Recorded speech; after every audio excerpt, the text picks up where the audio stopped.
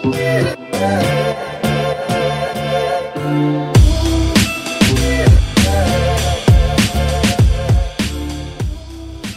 everyone and welcome to the first episode of the PewHub Podcast, PewCast, I don't know, it's a working title, and I'm sure as we get more into it then, we'll probably end up thinking of different names. Anyone that listens to this, feel free to suggest any names, because honestly I'm not very good at naming stuff and neither is Mike. Speaking of Mike, he is joined with me here on this podcast today. Say hi. Hello. And obviously, so the way that we thought of this was just like, me from interviews, Mike from everything else. So what we thought we'd do is we thought we'd start a little podcast for you, go a little bit more in depth about the videos, talk about, like the guns that we like, a little bit more of depth, get a bit of a behind the scenes, would you say? And then just have a bit of a chat. Today, primarily, we are going to be talking about getting started in Airsoft. Obviously, last year we did the mini series of how to start getting started in Airsoft, but that was more of an Airsoft at home kind of thing. Mike, why don't you tell everyone how you got started in Airsoft, and then I'll tell people how I got started in Airsoft, and we'll just kind of waffle on about that for half an hour or so. So I knew nothing about Airsoft, as all of us at one point didn't, and a friend of mine stumbled across it online somehow, and he found a shop near us called Airsoft Warehouse, which is long gone. And he took a drive up there, had a look round, gave me a ring and said, "You need to give this a go, it looks like a bloody good laugh." We went up to the shop to have a look. This was years before VCRA, when as long as you had the money and you were over 18, you could buy what you wanted. There was really only 3 brands. There was Tokyo Marui, Classic Army and ICS. So you had a little bit of King Arms, a bit of GMP, but not very much of it. Those were kind of the three main brands.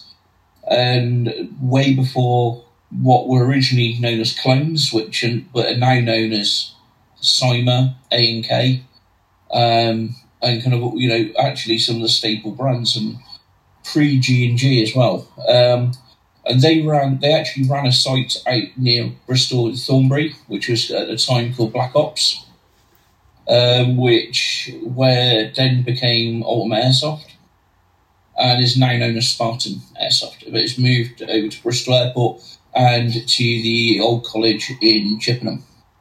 So that's kind of initially how I got into it. We then also got invited over our first game playing at Black Ops as it was. We got invited to try Dragon Valley in South Wales. So we went and gave that a go and then got hooked.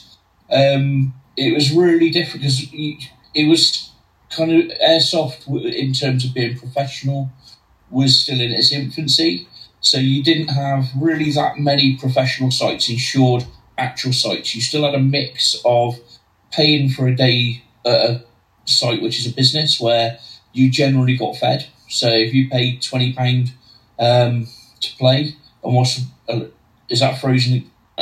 What's really interesting, the actual prices haven't changed very much in 20 years. We used to pay £20 for a day's Airsoft, and now most sites, 20, 25, sometimes £30. So the price hasn't really gone up that much. The only difference was most sites used to feed you as well for that. But we still had a mix of gaming being a little bit like going to an illegal rave. So you'd get a text message off someone telling you there was a game on Sunday, at a time and a lay-by you had to meet in. And you would all rock up, and someone would meet you, and you'd follow them to whatever private land someone secured for the day. So there was a kind of a mix of the two. Facebook wasn't really a thing. Facebook was still quite new to the world, and certainly Airsoft wasn't as organised on Facebook as it is now. And it was all done through forums like Arnie's Airsoft, most of which are probably gone now. But that's how you find out what was going on. That's how you find out about events and things. It certainly wasn't as easy to get the information as we find it now. That's really interesting, because it's like, so, and when did you say that was? About 20 years ago? I would have been actually 18, 19, something like 18, 19 years. Okay. So it's just like comparatively, especially as like some of the people that like follow PewHub on YouTube and stuff, it's like they'll be similar ages to like me, or maybe even younger. So the fact that like that world basically is just like in such a short space of time, that world doesn't exist anymore. Because it's like, everyone kind of remembers like running around a field with their mates with the little Springer pistols and stuff, and like it's like shooting the like being told off because that you're shooting the sister, or just like stop terrorizing each other and stuff like that. But the fact that the actual infrastructure itself is fairly new, as in like actually going to sites that have been properly insured, the VCRA as well. It's like, that's quite an interesting concept, the fact that that has only really been around for 15 years, if that, 10 years. So there'll be people that started, like, for instance, like, if I started when I was 16, I would be probably like, oh, it's a completely different landscape to what it is now, because it's like it is different and the same. Some things are massively different. Like I said, in terms of how easy it is to get information about who's playing when, where, and the fact is, if you go to one site and you don't like that site. One thing I've always thought is it's nothing about that site necessarily. Sometimes it's like a pub. You can walk into a pub, there's nothing wrong with it, it's packed, people are enjoying themselves, it's not your vibe. And you can get that with some airsoft sites. Like, you just don't like the way they run the games, you don't like. And I've got it, I won't name them, because I don't think that's fair. But there's a couple of sites, they're doing well. They're packed every game day, but I've not enjoyed myself there. I just haven't got the games. Yeah. Whereas you kind of had to just put up with it. There was one airsoft site in Bristol, and there was, I think you had, South Wales had 2 or 3. There was a couple right in the bottom of, like towards sort of Devon, Cornwall. Mm-hmm. We used to do coach trips. The Airsoft Warehouse, which used to be out in the 8, they used to run coach trips to other sites because you couldn't easily get to them any other way. And, we went to Urban Assault, which is in Peterborough, and that was a whole day on a whole day event for us. To weekend events would again new. They were just kind of starting out. Yeah. And obviously, like with the rise of social media and stuff, that's basically made everything so much easier for people to be able to keep track. Yeah, absolutely. Because like, if you were to live out in somewhere that isn't necessarily that well serviced by sites, for example, where I live, there's like, I think my nearest site might be up in Birmingham. Yeah. And then from there, maybe Wales or Bristol, and maybe towards Coventry. It's like I live in like a weird airsofting black hole where there's nowhere easy for me to get to. It's like I have to, and like if people don't have a car or any kind of their own form of transport, that makes everything a lot more difficult. Transport's different, mate. The issues with transport and airsoft are different. It's not as bad as it once was. I mean, there's so much. The airsoft community is an odd one because it can be an incredibly toxic place at times, but it could also be an incredibly welcoming, humbling, amazing place as well. And the amount of times, I'm on quite a lot of Facebook groups and quite a lot of sites pages, And the amount of times someone will post, I don't drive, I'd like to come and play, and they get offered lifts, and they end up then making more friends. So actually, I don't necessarily think not having a car, yes, pain in the ass, because you can't jump in and go yourself, but it's less of a thing, because I think the community is pulling together, and you know, if you can get a train, I've seen it with Warminster Airsoft on their group. Someone wanted to give it a try and they can get the train to Warminster, and someone's met them at the train station, took them to the game, dropped them back at the station. There was a guy called Jay Peplows in Newport, and he started an Airsoft lift share Facebook group, actually designed to helping people that can't drive get to games. So it is one of those weird things where it's less of a problem than people think, because we're one of the weird communities where we will do everything society tells us not to do, which is pick up strange men with guns and take them for a lift into the woods. Yeah, because it's like something. Well, I mean, we've touched on your kind of first introduction into airsoft. Mine was possibly the most polar opposite you could get. So I didn't get into airsoft until I was in my early 20s, maybe 20, I can't remember, 22. Because I was actually living in Hong Kong. And then me and my friend we went to a tattoo convention. And where else do you go if you want to start airsoft? Obviously.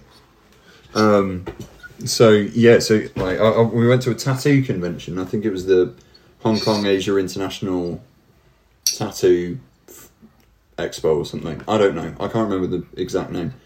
But basically, what I do remember is my friend was wandering around, deciding on where he was going to get a tattoo. I didn't have any money, so I decided not to get a tattoo that day. But then I heard plinking off in the distance, and I was like, right, someone's got guns somewhere. Because I'm not stupid, I know what that particular ting sound, I know what that means. Even though I didn't really know airsoft at that point, I knew that sound to me was guns. So I went to that, and then I eventually found the booth, and it was actually all the guys from Red Wolf, because Red Wolf was there, obviously, being in Hong Kong. And that was really fun, and that was my introduction into airsoft. I got chatting to Mark and Tim, and then through that they were like, hey, do you want to get involved? I was like, yeah, of course. So then they invited me to a few game days. I went and I took pictures, I filmed. And yeah, that was just kind of like my introduction to airsoft, really, and then my interest kind of blossomed from there. And then after I came back from Hong Kong, that's when you and me were first introduced. And yeah, kind of the rest is history, really. There's not really much else to say apart from that. I don't really, it's not like I didn't start as a player. I started as like one of the people being involved but not playing. Does that make sense? Yeah, no, totally. And my interest kind of blossomed from there, really. And it's like, obviously we've been and done stuff since, and I did things when I was in Hong Kong. So, but yeah. Sounds obvious. I mean, I suppose for anyone watching who isn't playing airsoft at the moment, and you're interested. I mean, the first thing is find your local site. That's the quickest, easiest thing to do is find where's local to you. There's a couple of ways of doing this. You can use the powers of Google Foo. You can go on our website, pewhub.co.uk, where we have a site map, and you can just have a look at what's local to you. You can go on Facebook, go into any one of the UK Airsoft groups on Facebook, and say, I live in here. Where's local and we're decent? Because some people, there are a couple of sites, again, I don't want to get into name calling, so I'm not going to go into them, but there are one or two sites in the UK which are worth avoiding. It's not a case of, as I said, just not liking the vibe. They're very poorly run in terms of the safety, health and safety side of things. So, but the players will point that out to you. And it's just go along and actually go and have a look. Go and see for yourself. Most sites rent the equipment. So you can, when you rent your equipment, what you really want to check is, does that include BB? Because some sites do. Most CQB sites, they will include unlimited ammo, mainly because it's single shot only, so you're not going to get through much. But you want to make sure that if they don't provide ammo, how much is a bottle of BB? Let them tell you, and make sure you budget that into your day as well, because it's still cheaper than paintball by far, massively cheaper.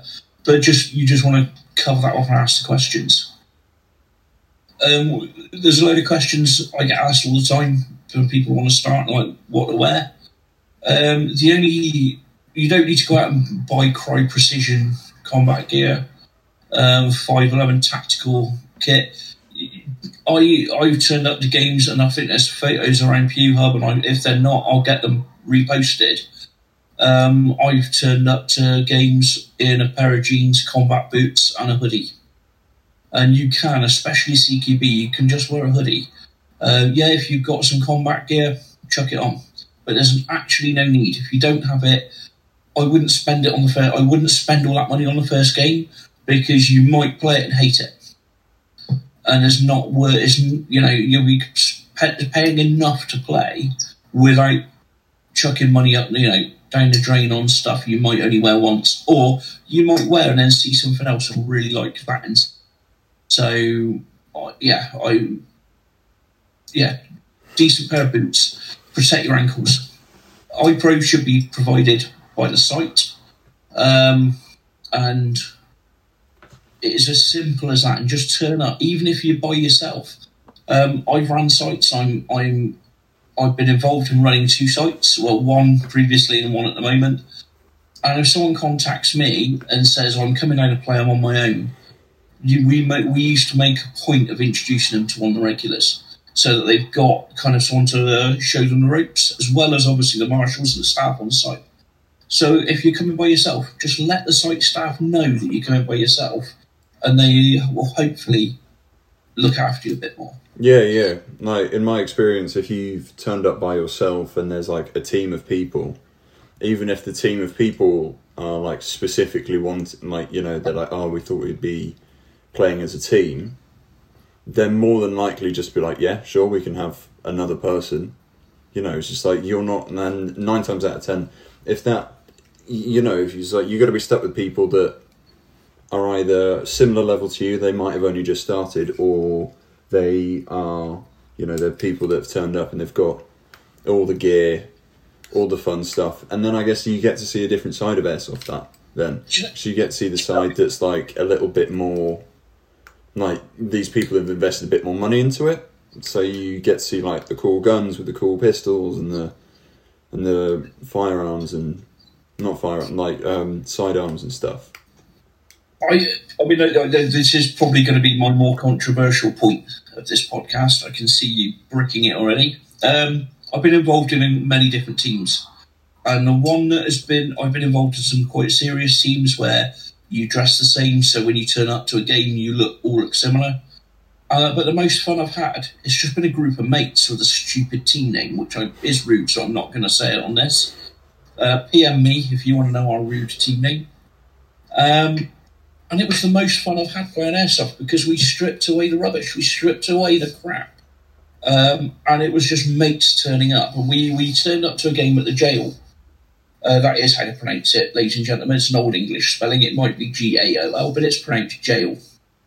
And it was a charity game. And we turned up in hoodies, hoodies, jeans, and looking, quite frankly, like crap. We were up against people with Systemas, HPA, Cry Precision, and we slapped them around the site all day. Well, not all day, because most of them left partway through the second half of the day, because they all felt like we're being slapped around the site by people that look like extras from Steptoe and Son. But the idea of a team, and this isn't belittling people that really want to take it seriously, because if that's what you enjoy, that's the most important thing. But a team is a group of friends that play airsoft together. Now, whether that's you turn up with, cheap Jing Jong guns that you've just picked up secondhand and you enjoy yourself, or if you enjoy yourself taking it uber seriously, putting yourself in a real mindset for it, that's absolutely fine. But the key thing is you're playing with mates. And a lot of these teams, if they know you're new, they will adopt you. Okay, they will take you under their wing and they will show you the ropes and they will get you involved. So I suppose the next bit is a gun. I mean, we see it all the time. It's people either to come in and they're determined to own their own gun, or they play one game and now they want to own a gun. The way the law works, you need a defence to buy a RIF. And I'm not going to get into the defence too much because it is quite frankly, we'll need to do this.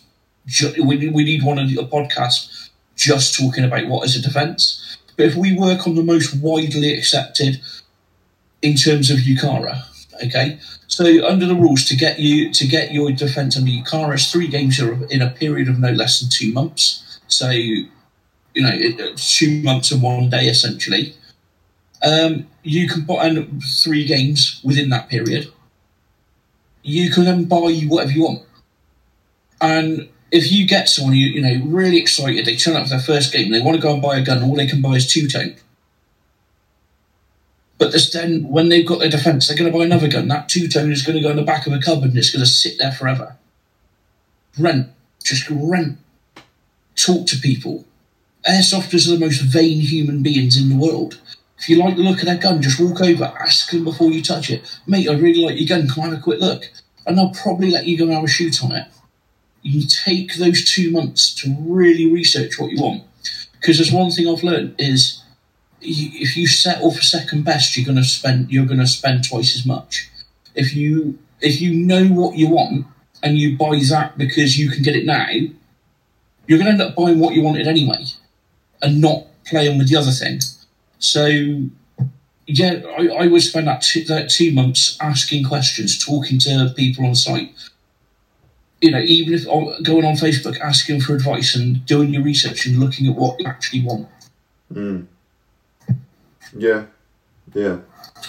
You kind of hit the nail on the head. Because also in those 2 months as well, you can rent a pretty wide range of stuff.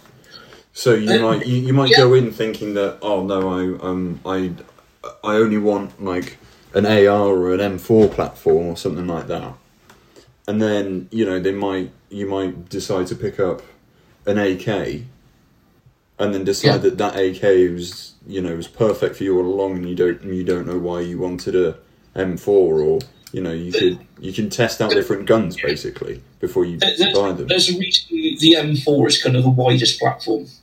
And it's because it makes sense. It's the most practical. It's the first of all is the magazine.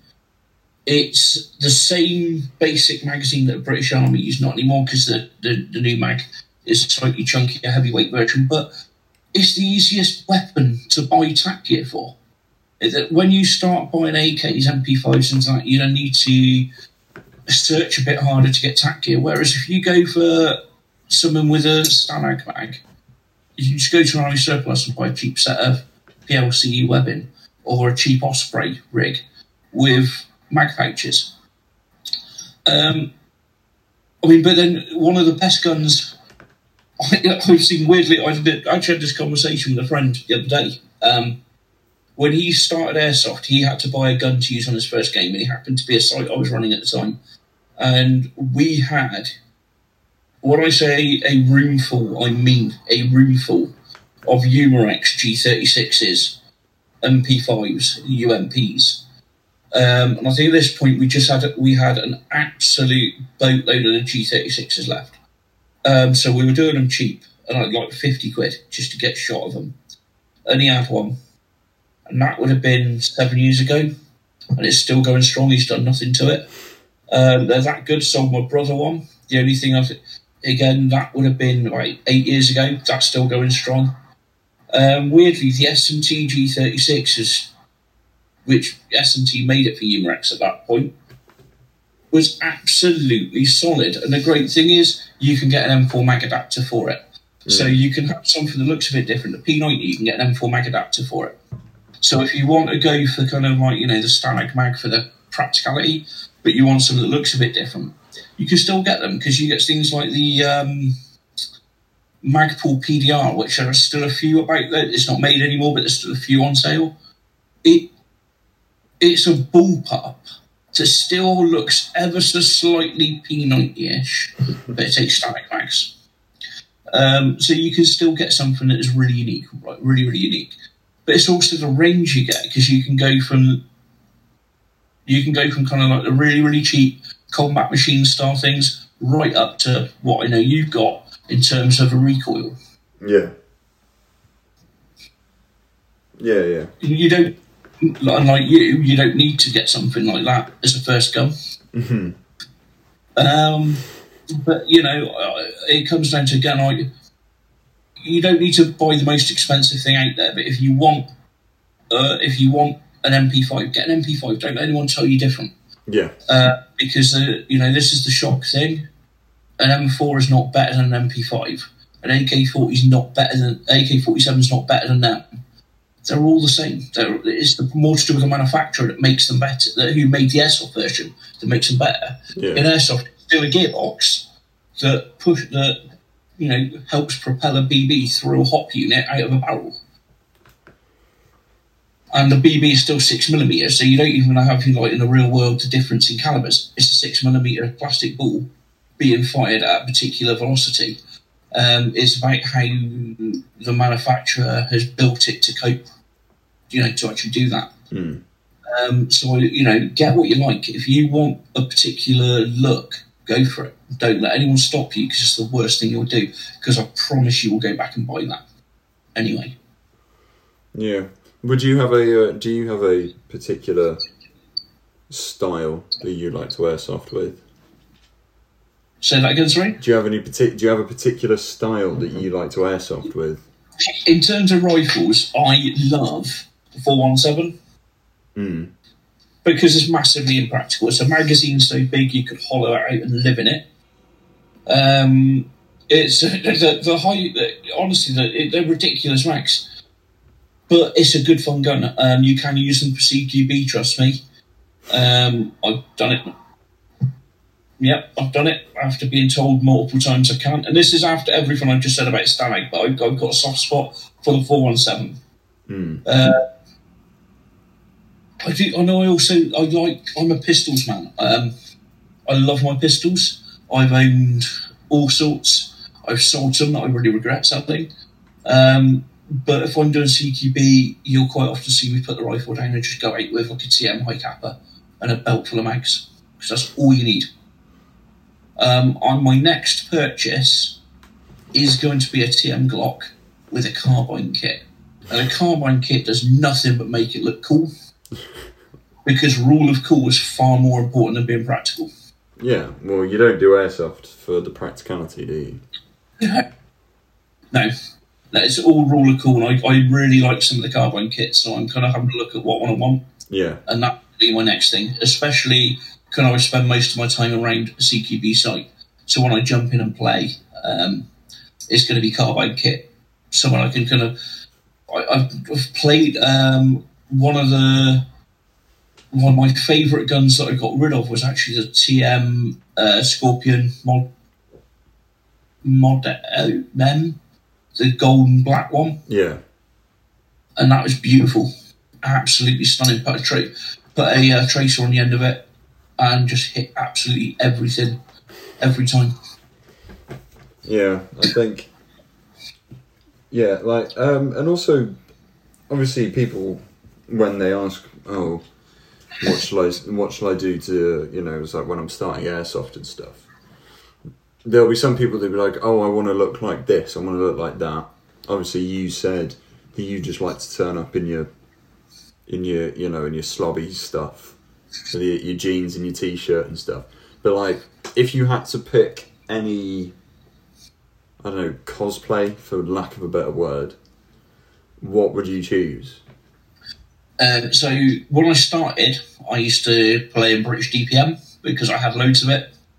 And it made sense. I do have a couple of sets of ATAX AU, and I really like the ATAX cam. Partly because it's a bit different. I do like stuff that stands out. I've got this thing about not wanting to look like everyone else in a crowd. Yeah. I go to an event, and so I really like kind of the ATAX stuff. I've got AU, but FG looks good. Multicam and etc. Nothing wrong with it. It works. And the thing is, if someone does decide they want to copy a look, if that's what they want to do, if that's what I'm spending money on, fair play to them. We used to have a guy visited us when I was at Bristol Airsoft, and he would play once a month to be a regular player to keep his defence, because his hobby was much more watching a film like American Sniper and going, I want to look like Chris Kyle. And he would spend an obscene amount of money buying the actual camouflage, the actual tack gear, building a rifle to be just like, and I don't mean all that's close, it would be as near as damn it as you can get without going and buying that rifle. And he'll paint it up to look like it, and he'll create his loadout, play it a few times, sell it and start again on another one, because that's what he enjoyed doing. He enjoyed the researching, and he enjoyed the reading into what is he carrying. And I found out about this by I was selling a 1911, and I said, I offered it to him, and he said I can't have it because I'd have to change my loadout. And I thought he meant his holster because it was an MEU 1911, but no, he meant his entire loadout because it was an MEU 1911, and the loadout he was going for, they don't carry MEU style 1911s. And that's when I got to the conversation. At first, you think, actually, this is a bit weird, but I run around the woods shooting my friends with toy guns, and I'm nearly 40. Who the hell am I to criticise someone for their hobby? Yeah. You know, I'm doing what we think kids grow out of when they hit young teenagers.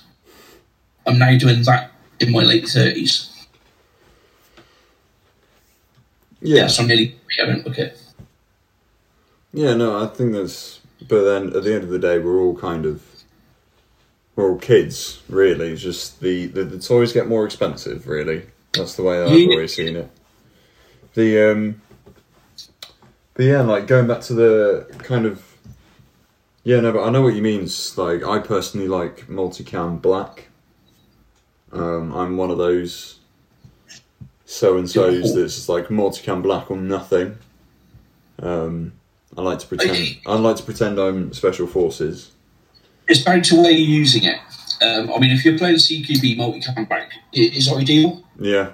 But if you're going to be out in the middle of the woods, less so. I mean, I don't know. It depends how fast you run. That's why I need good camouflage. But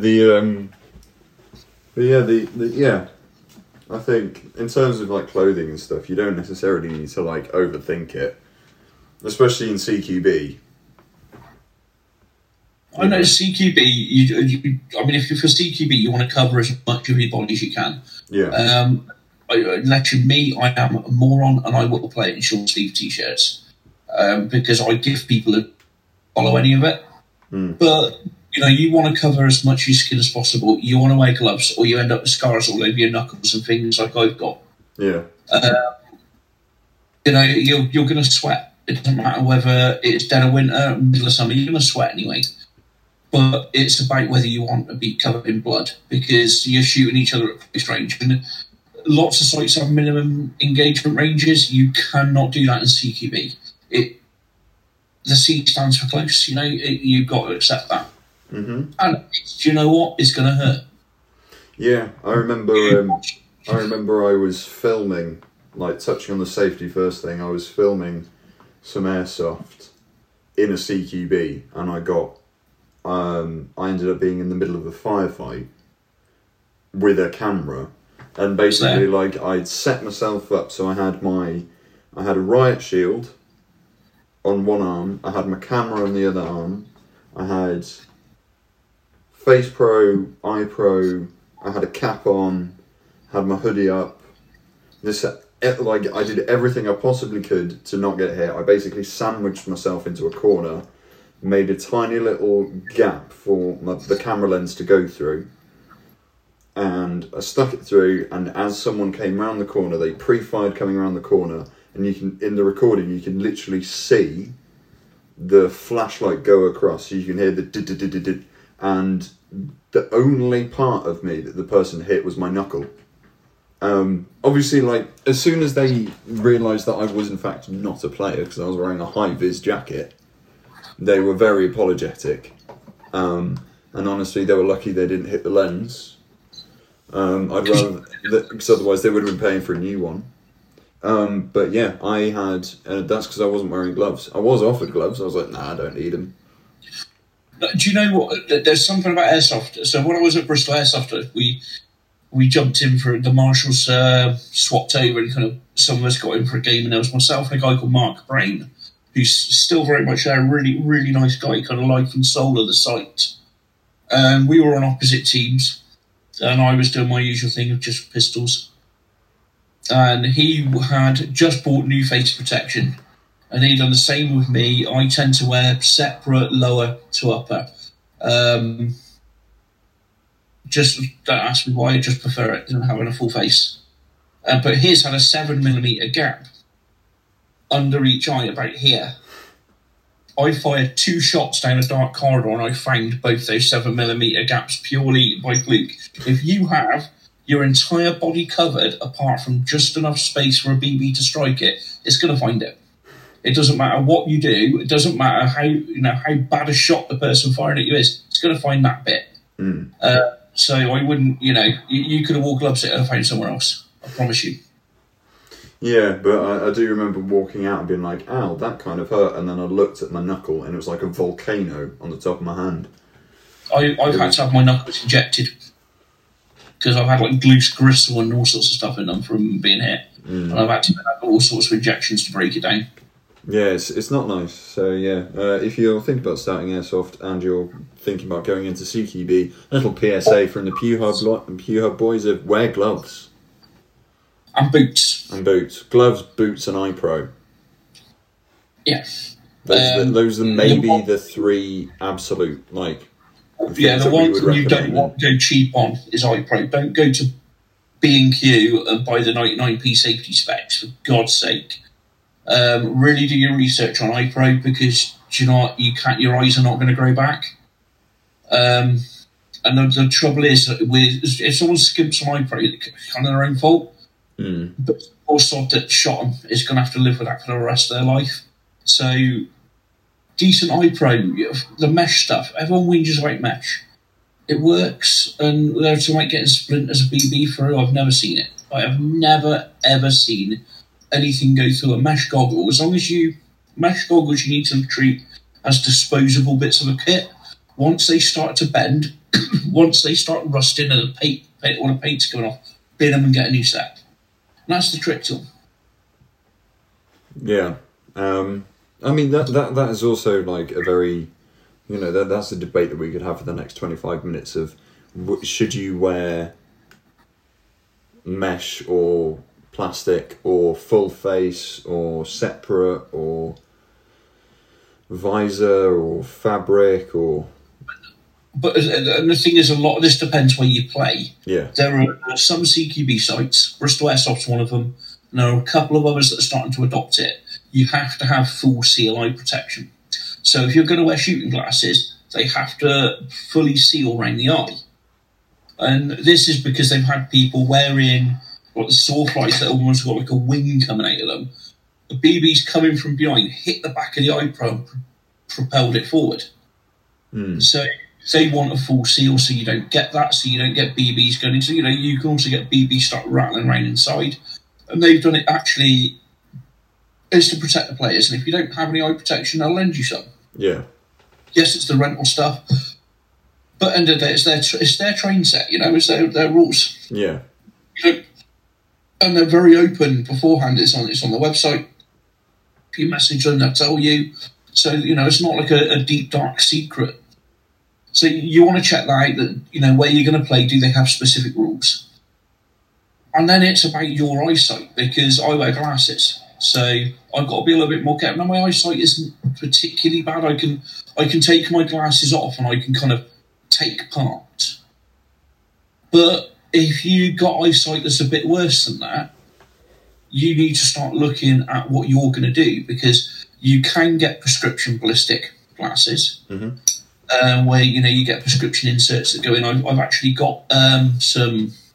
I need to get the inserts into, and I just haven't got around to it. But you do need this. Is all stuff. Do you go for one of the dye masks? Now, dye masks don't fog up, but as I learned, if you wear your glasses under them, they will. Got my highest ever kill streak at Strike Force CQB. I took out, there was 8 aside because it was a private event, and I shot 7 people in a row whilst running through the site. Then I found out those 7 players were all on my team, and I couldn't tell because my glasses had fogged up. So you need to find the eye pro that suits you. It's one of those things where someone can tell you that what they use is the best in the world and you want it. Borrow it off them. Ask them if you can give it a go. Because you know what, you might not find it comfortable, because all our heads are different sizes, different shapes, and you may not find it comfortable. It may not work for you, but something else might. And it's one of those things where if iPro's the best, is a lot of it is down to personal taste and preference. Yes, there are some that are all god-awful. There's some brands you want to be very, very careful of, because quality control with them. We were getting a one particular brand in, and we had a batch where the eyepieces were falling out before we sold them. So we had to send them all back. But we only had problems with that one batch, so you do want to be a bit careful. Just don't go cheap on iPro. It's just not worth it. You've only got one set of eyes. Yeah. And would you suggest anywhere, like, if someone wanted to have a look at, like, a wider selection, where would you suggest they go? Do a bit of a name drop. Local airsoft shop. Or on site. If you see someone with some eye protection, you like the look of it, excuse me, mate, thinking about buying some iPro, do you mind if I have a little look at yours? Can you tell me about it? How much is it? Where did you get it from? You can do it on site, because if you're renting anyway, you're going to get probably a full face mask. That's what most sites give out, that you're going to be wearing. So that's a perfect opportunity to go and talk to people, because the problem with going into a shop is you're talking to someone who wants to sell you something. They're going to tell you everything's brilliant. When you talk to someone at a game, they will talk about their personal experiences, and they might have several sets of iPro. I normally have 2 or 3 with me, really, because I keep forgetting them. And I normally got a set in my boot at all times. I mean, you usually have to remember a pair for me, because I never remember. There is that, because I wasn't going to say that. I was blaming myself. But there's also, iPro can fail. The best iPro in the world, the most expensive iPro can fail. And you don't want that to be the end of your day. So I always take, I try and take a couple of sets. But I wear mesh all the time, and I've never had an issue with it. Fair enough. I feel like that was a pretty much end to that kind of segment. I think this is one of the main things to to get started in airsoft is just kind of take the jump. I think find your as local as you can get it. Get yourself booked in. Go through the website with a fine-tooth comb for the rules, so you know whether there's going to be drink. If it doesn't say if there's food and drink sold on site, ask them, because what you don't want, again, if you're going for a whole game day, and I have done this, is you turn up and there are no drinks to buy. So you want to know that, so you know if you've got to take some bottles of water or whatever you want with you. Check what the rules and restrictions are around pyrotechnics, because there are some sites like 01, because of the land, hot burning pyro is completely banned, because it's like a peat and peaty ground, and the fire could happen 3 weeks down the line. So there was Urban Airsoft, I'm not sure if it's still around actually. It was an old RAF base which has been built up all the way around the outside, so you had to use their pyro because they were limited on the decibels. So, just, do some research onto the rules of the site you're going into. Is food provided? Do you need to buy your own when you get there? Do they sell food?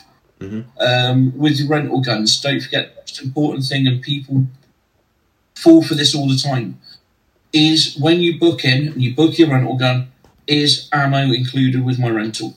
If it is, great. If not, do you sell it? How much is it? And the best bit of advice you're going to get with BB, don't buy it on eBay or Amazon. Until you've been around a bit and you start learning the brands, you're going to find BB for like a couple of quid. It's normally yellow. And if you put it through your gun, you will need a new gearbox. Okay, it will absolutely crunch it to pieces. So initially, while you're learning your brands, while you're learning what's good and what isn't, just buy from UK-based shops, sites, and talk to your mates that are currently playing to see what they use.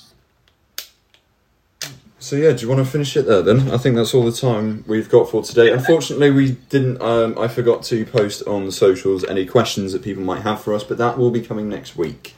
So feel free in the comments of this or in the comments in any posts and stuff when we send out a prompt. It's probably going to be on Facebook and Instagram.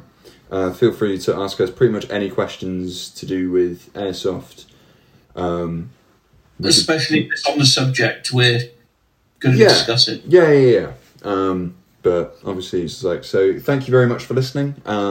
This has been PewHub Podcast, the PewHub Podcast. Who knows? We'll think of something else. Thank you very much, and see you later.